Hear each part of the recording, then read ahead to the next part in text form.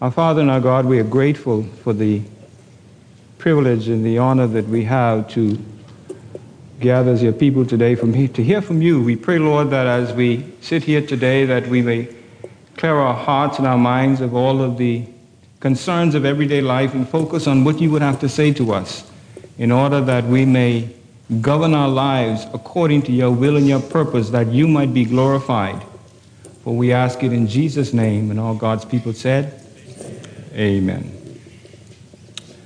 Yesterday made 3 months and about 2 weeks since my wife and 3 of the ladies were driving home from prayer meeting here at Calvary Saturday morning, and they were involved in an accident in a high-speed police chase. The police wasn't chasing them. There was a young man who, for whatever reason, had done something and felt that he needed to evade the police. And my wife had just dropped off one of the sisters, and she was on the way to take the other 2. And this young man hit the car and practically destroyed the door on the driver's side. And according to eyewitnesses, the police had fired shots to stop him, and they finally caught him. And fortunately, no one was hurt in the accident. Unfortunately, he had insurance. And but when the insurance company called him, he wouldn't go in. And took about 2-3 weeks before he responded. They threatened that they'd probably call the police to get him in. But he finally went in. And when he went in, he disputed the events of the accident, so there was a further delay. He didn't agree with the way things happened. And after about another few months, the insurance company called my wife and told her that she could come and collect a check to fix her vehicle. Well, you can imagine during that whole process of time, we were hoping and praying, but mostly hoping that everything would work out. What would life be without hope? Yesterday, my wife was finally able to get her vehicle from the repair shop fully repaired. Minor glitch, had to take it back, but it's been fully repaired.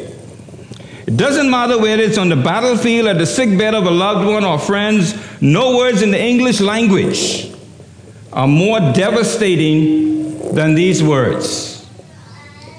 There is no hope, or it's hopeless. Webster defines hope as a desire accompanied by expectation of or belief in fulfillment. Another English poet penned the words that many of us are quite familiar with today. Hope springs eternal in the human breast. Today we want to consider how the hope we have as Christians differs from the hope of those who do not have a relationship with the triune God. Those who are depending on false hope throughout their lives. What does a hopeful person look like? What does a hopeful person do? Well, a hopeful person is also referred to as an optimistic person, or what we might call an optimist. So such a person does the following. Set up not some, but all the folding chairs for Wednesday night Bible study. A hopeful person will do that. They don't think about how many people will show up. They set up all the chairs. That's a hopeful person. That's an action of a hopeful person. A hopeful person makes plans to meet his wife at 8:45 after an 8 o'clock board meeting. That's a lot of hope. A hopeful person puts her shoes back on when the minister says, in conclusion. That's what a hopeful person looks like. Those are the things that hopeful people do.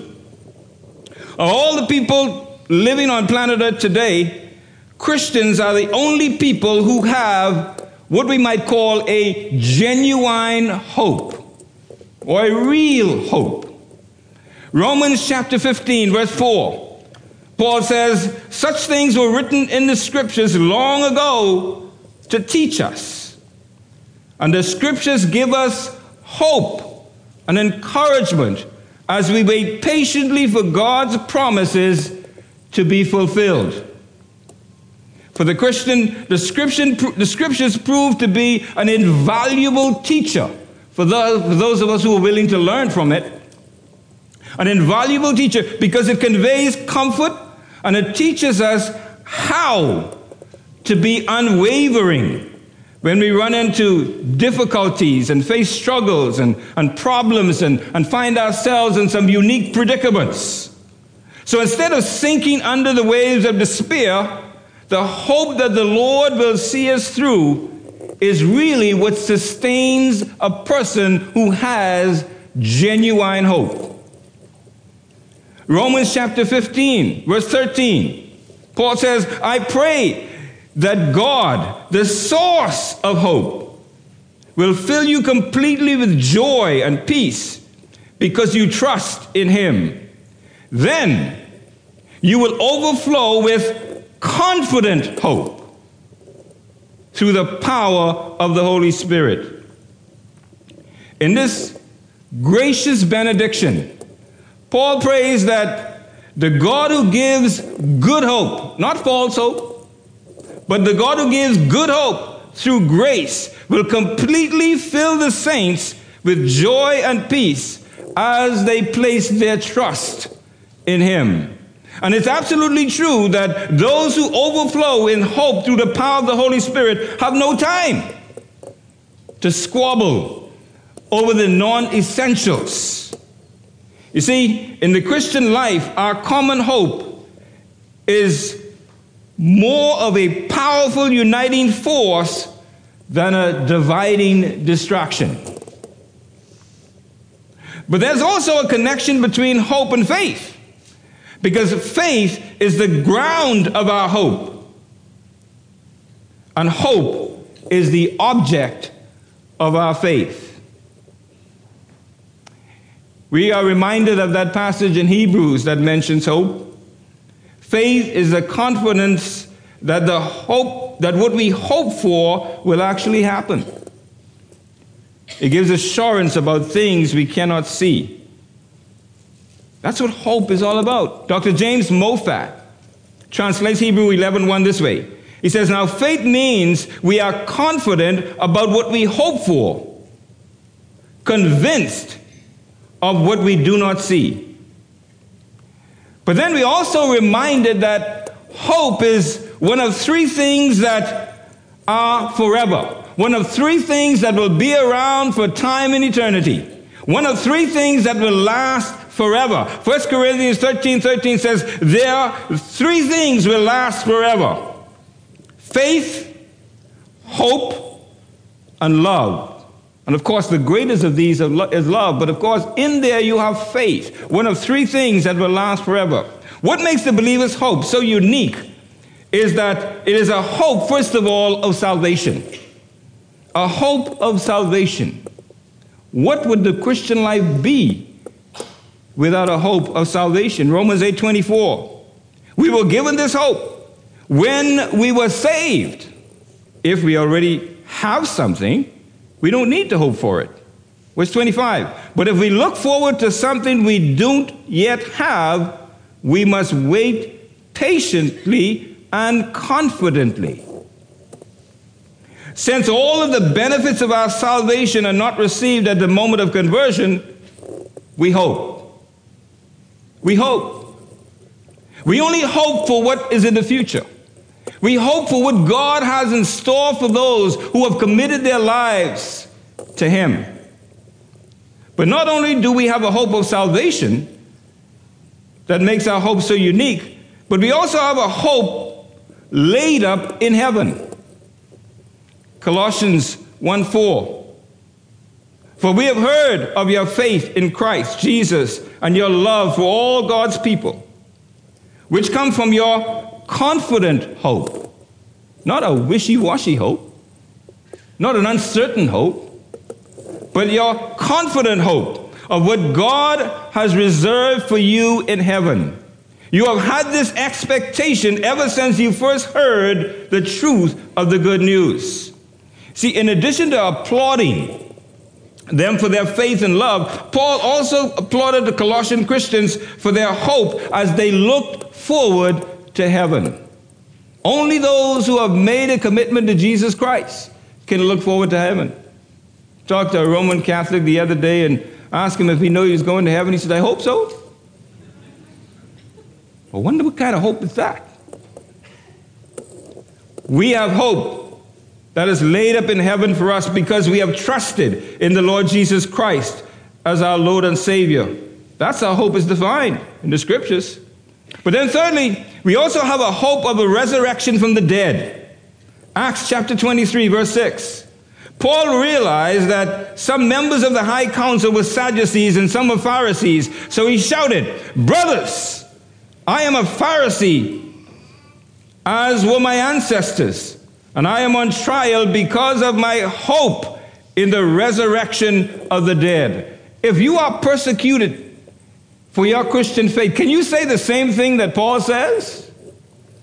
Paul says, I'm being persecuted because of my hope in the resurrection from the dead. There are people today who are hoping in a resurrection from the dead. I trust that you are one of them. But not only that, we also have a hope of the gospel. Colossians 1:23. If indeed you continue in the faith, firmly established and steadfast, and not moved away from the hope of the gospel that you have heard, which was proclaimed in all creation under heaven, and of which I, Paul, was made a minister. Paul urged the Colossians. He urged them. He stressed how important it was for them not to allow anything to move them away from the hope that complements the gospel of Jesus Christ. I trust that you can say that with Paul today. But not only do we have a hope of the gospel and hope of the resurrection, but we also have the hope of his calling.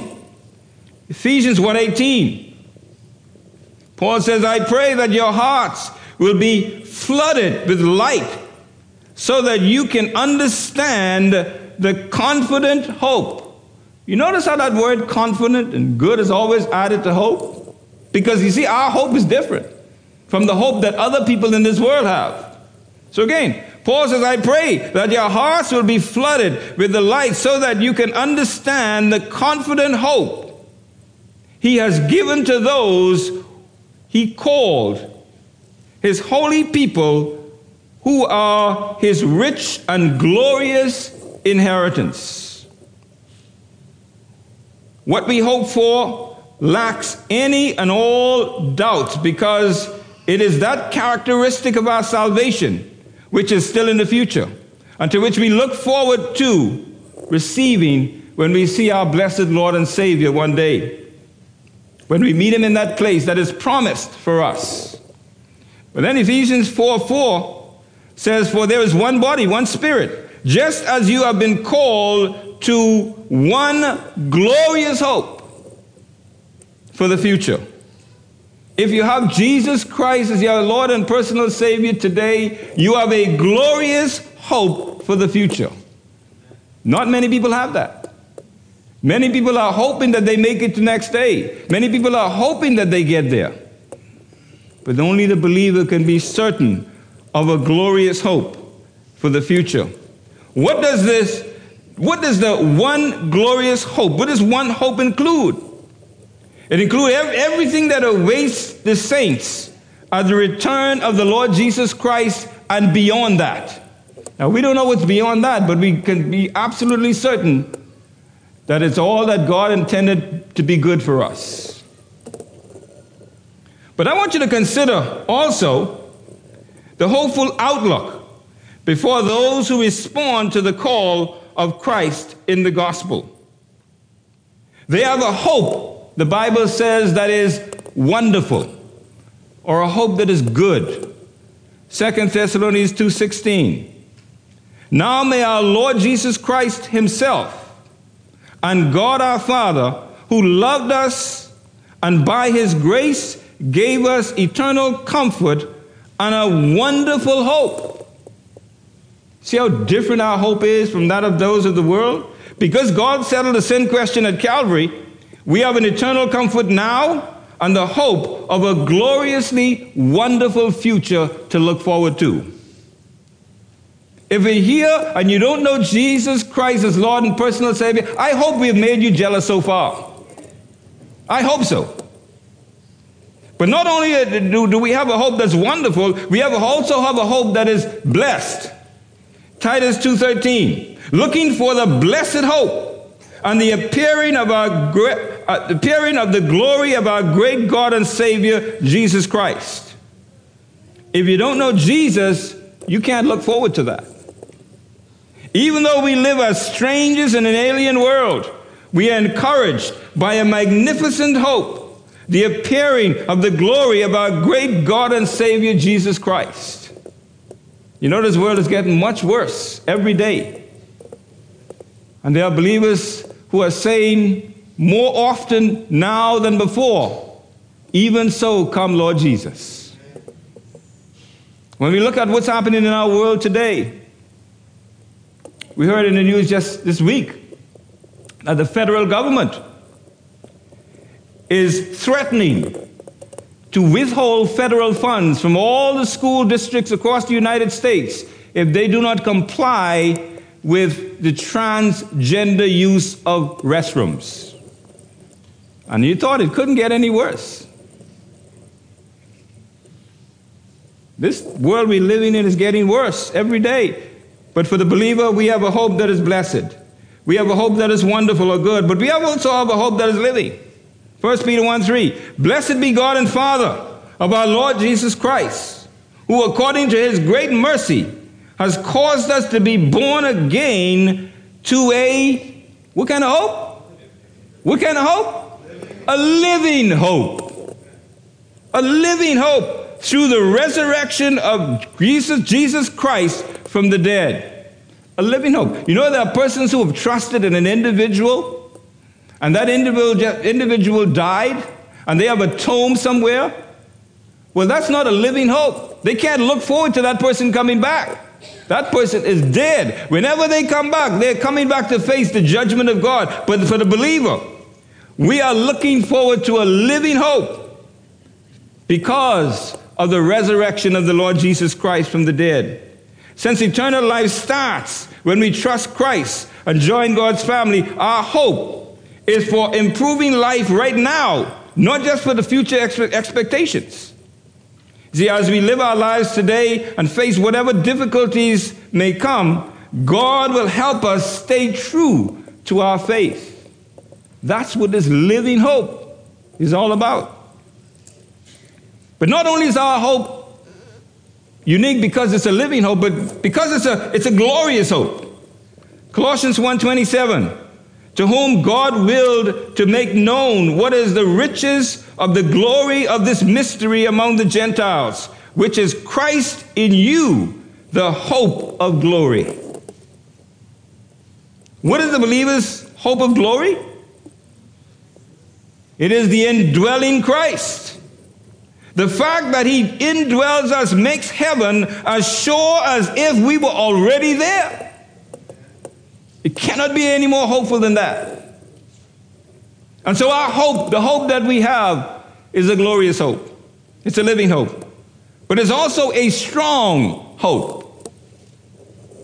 Hebrews 6:19. This hope is strong, the Bible says. Not only is it strong, but it's also trustworthy. It's stable and it's firm. It's a force. Because he says in Hebrews 6:19, not only is this hope strong, it's also trustworthy. It's a strong and trustworthy anchor for the souls. So it's strong, it's trustworthy, and it's an anchor for the soul. Hope accomplishes for the soul the same thing which an anchor does for a ship. It makes that ship fast and secure, unmovable. Even among the pagan writers, hope is often compared with an anchor. Socrates once said, and I quote, "To ground hope on a false supposition is like trusting to a weak anchor." End of quote. And then someone else said, "A ship ought not trust to one anchor, nor life to one hope, both sure and steadfast, firm and secure." And so we have a blessed hope. We have a good hope, a wonderful hope, a blessed hope, a living hope, a glorious hope, a strong hope, a trustworthy hope. A hope that is anchor to the soul. But the question is, why do we hope? Why do we hope? Because we have a God of hope. Again, Romans 15:13 reminds us and reinforces in our hearts and minds. Paul says, "I pray that God, the source of hope." You see, many people today have a source of hope, but that source of hope is not God. There are people whose source of hope is the web shop. There are some people whose source of hope is the lottery. Some people, their source of hope is in material possessions, or perhaps in their career, or perhaps in another individual. But for the believer, God is the source of our hope. And so Paul says, "I pray that God, the source of hope, will fill you completely, not partially, but completely with joy and peace." Who doesn't want joy and peace today in all its fullness? When we look at what the world is presenting to us. Fill you with joy and peace because you trust in Him. Then you will overflow with confident hope through the power of the Holy Spirit. Not only is our common hope a powerful uniting force, but because we abound in hope by the power of the Holy Spirit, we live in harmony today with God's people in the midst of all the chaos that is wreaking havoc all around us.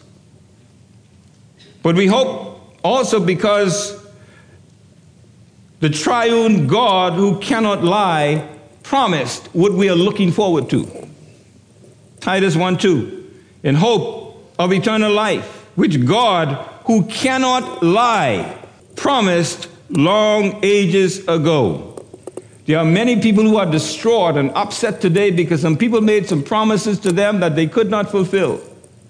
But for the child of God, we can look forward to the hope that we have because the one who promised it can't lie.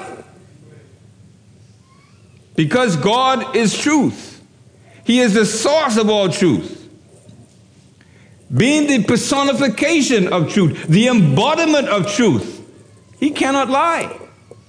It's impossible for God to lie. That's what the verse is telling us. But also, not only did God promise it, but God went a step further that He didn't really have to go to. He confirmed it by an oath. Now let's go in the extra mile. Let's add in what you really don't need. But God confirmed it by an oath. Hebrews 6:17-18. Notice what he says. God also bound Himself with an oath, so that those who received the promise could be perfectly sure that He would never change His mind. Verse 18. So God has given both His promise and His oath. These two things are unchangeable because it is impossible for God to lie. Therefore, we who have fled to Him for refuge can have great confidence as we hold to the hope that lies before us. Isn't that fantastic? God wanted us to be so absolutely sure of the promise that He added what He didn't need to have because of who He is. Because of who God is, the personification of truth. He didn't need to add this oath. But He knows how we think sometimes. You know, the 4 referendum bills are going to be debated on, and people are saying, boy, I don't trust them. I don't trust that particular bill because that don't sound right to me. That's the way people think. And so God, knowing how people think, God says, I'm not going to just give you a promise, but I'm going to give an oath as well. And because they are unchangeable, both the promise and the oath is unchangeable because God cannot lie. As if his promise is not good enough to give an absolute guarantee that what he promised believers would become a reality, God added an oath to his promise. When was the last time somebody added an oath to a promise that they gave you? Only God can do that. But then we also note that it is given through God's grace. 2 Thessalonians 2:16, now may our Lord Jesus Christ himself and God our Father, who loved us and by his grace gave us eternal comfort, and there it is again, a wonderful hope. God's gracious provision in the past is mentioned as an encouragement to trust him for the future courage and strength that we need in our world today.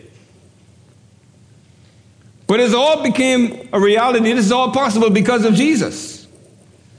You see, Jesus is our hope. In 1 Timothy chapter 1 and verse 1, Paul says, this letter is from Paul, an apostle of Christ Jesus, appointed by the command of God our Savior and Christ Jesus, who gives us hope. So you see where this hope comes from? It comes from Jesus Christ himself. So it is absolutely, totally reliable. The only hope we have as Christians of ever getting to heaven is found in the person and the work of Jesus Christ alone. Nothing else. Nothing to be added to it. In fact, everything in the Bible forecasts for us are only ours because of our connection to the Lord Jesus Christ. Without that connection, none of it would be a reality for us one day. But also, not only because of Jesus, but because of his resurrection, we also hope for a resurrection. 1 Peter 1:3, again, blessed be God and Father of our Lord Jesus Christ, who according to his great mercy has caused us to be born again to a living hope through the resurrection of Jesus Christ from the dead. You see, there was a time, for those of us who know Jesus Christ as Lord and personal Savior today, there was a time when we were helpless sinners. We were without hope beyond the grave. The only certainty ahead of us was God's judgment and his burning, wrathful anger.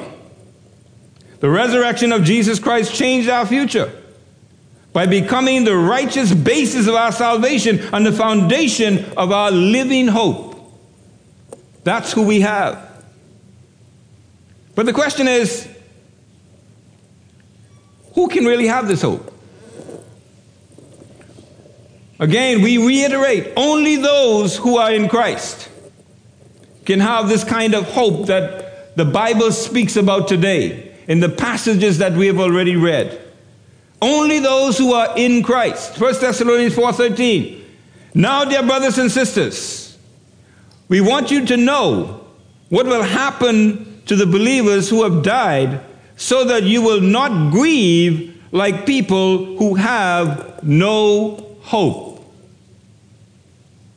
For since we believe that Jesus died and was raised to life again, we also believe that when Jesus returns, God will bring back with him the believers who have died. Isn't that something to look forward to?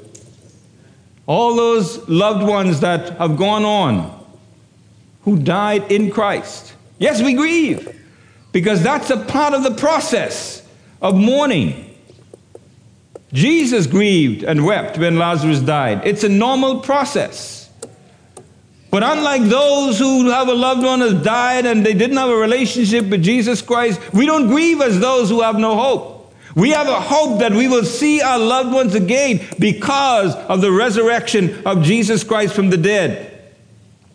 And so the day is coming when God will do a number of things. One, he will turn disaster into victory.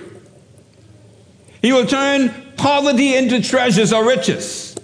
He will turn pain to glory and defeat to triumph. All believers throughout history will stand safe and secure, united in the very presence of God. Isn't that a day that is worth looking forward to? We too should comfort and encourage each other with the same great hope that Paul used to comfort the Thessalonian believers with the promise of the resurrection. And that's why it is so important for us today to be mindful of the significance of this hope that we have. Who can have this hope? Out of him there is no hope. Ephesians chapter 2, verse 12. In those days, you were living apart from Christ. You were excluded from citizenship among the people of Israel. And you did not know the covenant promises God made to them. You lived in this world without God and without hope. That's our past. That's how we used to live. But that's how some people are living today. And perhaps some of them are relatives of yours. Perhaps some of them are family of yours. It is incumbent upon us today who have relatives who are not lost to tell them about this living hope that we have, so that they too can look forward to a resurrection from the dead and to reside with the Lord Jesus Christ throughout the countless ages of eternity. Without knowing the one and only true God, people today are godless in a godless world filled with hostility. Nothing to look forward to. But then we know that only those who are in Christ can have this hope. Only those who Christ are in can have this hope. Colossians 1:27, to whom God willed to make known what is the riches of the glory of his mystery among the Gentiles, which is Christ in you, the hope of glory. The indwelling Christ is the believer's hope of glory. But then only those who are born again, to make it even more clearer, only those who are born again can have this hope. Again, Peter says, blessed be God and Father of our Lord Jesus Christ. According to his great mercy has caused us. He has caused us to be born again to a living hope through the resurrection of Jesus Christ from the dead. The source of this salvation is God. Its cause is God's great mercy. Its nature is the new birth. Our present reward is a living hope. But then we need to be mindful today that those who have this hope must behave in a certain way. They must act in a certain way. There are some things that they must have. There are some things that they must do. And one of those things is that they must purify themselves. 1 John 3:3. Anyone who has this hope, anyone, or it says, and anyone who has this hope fixed on him, that is fixed on the Lord Jesus Christ, purifies himself just as he, that is Christ, is pure. Christians for a long, long time have believed that the hope of the imminent return of Christ provides a sanctifying effect in the believer's life. And that is true, absolutely true. The fact that Jesus Christ could come at any moment, within the next minute or two, is a sanctifying influence for us to live in a way that when Jesus returns, he will not catch us doing some things that God is not pleased with. The imminent return of Christ is a sanctifying has a sanctifying effect, or it should, on the believer's life. It serves as a caution about the kind of activities the believer will be engaged in at the actual return of Christ. Think about that for a moment. If you believe with all your heart that Jesus could come at any moment, think of how that will affect the things that you do, the activities that you engage in, perhaps even the language you use. It will have an astounding effect on our lives because we don't want Jesus to come and catch us doing some things that we shouldn't be doing. And so it serves as a caution. Since Jesus is pure, he never had to purify himself. But for the believer, for you and I, this purity is an ongoing process until Jesus returns. As long as we reside on planet Earth, this process of purity must be an integral part of our daily lives and existence. But not only must we purify ourselves if we have this hope, but we must also rejoice in their hope. Romans 12:12. Rejoice in our confident hope. Rejoice in our confident hope. Be patient in trouble. Keep on praying. Regardless of what our current circumstances or situations may be, we can and should rejoice in our hope because of two things. One, the coming of our Savior, and two, the redemption of our bodies, or three things, and thirdly, our eternal glory. We should rejoice because of those three things. But then not only must we rejoice in our hope and purify ourselves if we have this hope, but we must also remain firm, remain steadfast. Again, Hebrews 6:18 and 19. So God has given both his promise and his oath. These two things are unchangeable because it is impossible for God to lie. Therefore, we who have fled to him for refuge can have great confidence as we hold to the hope that lies before us.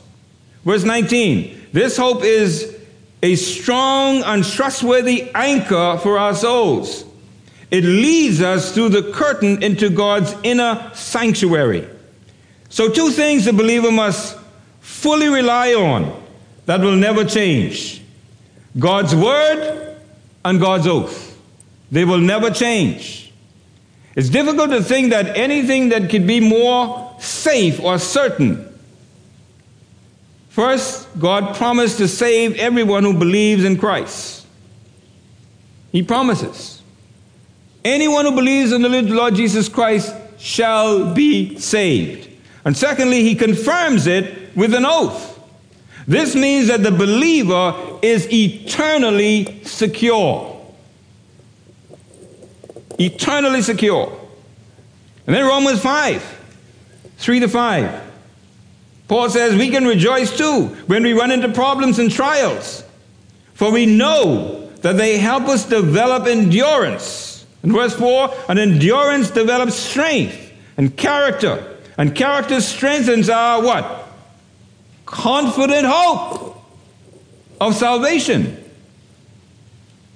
And this hope, he says, will not lead to disappointment. How many people do you know or have heard of who had a hope in something and it led to disappointment?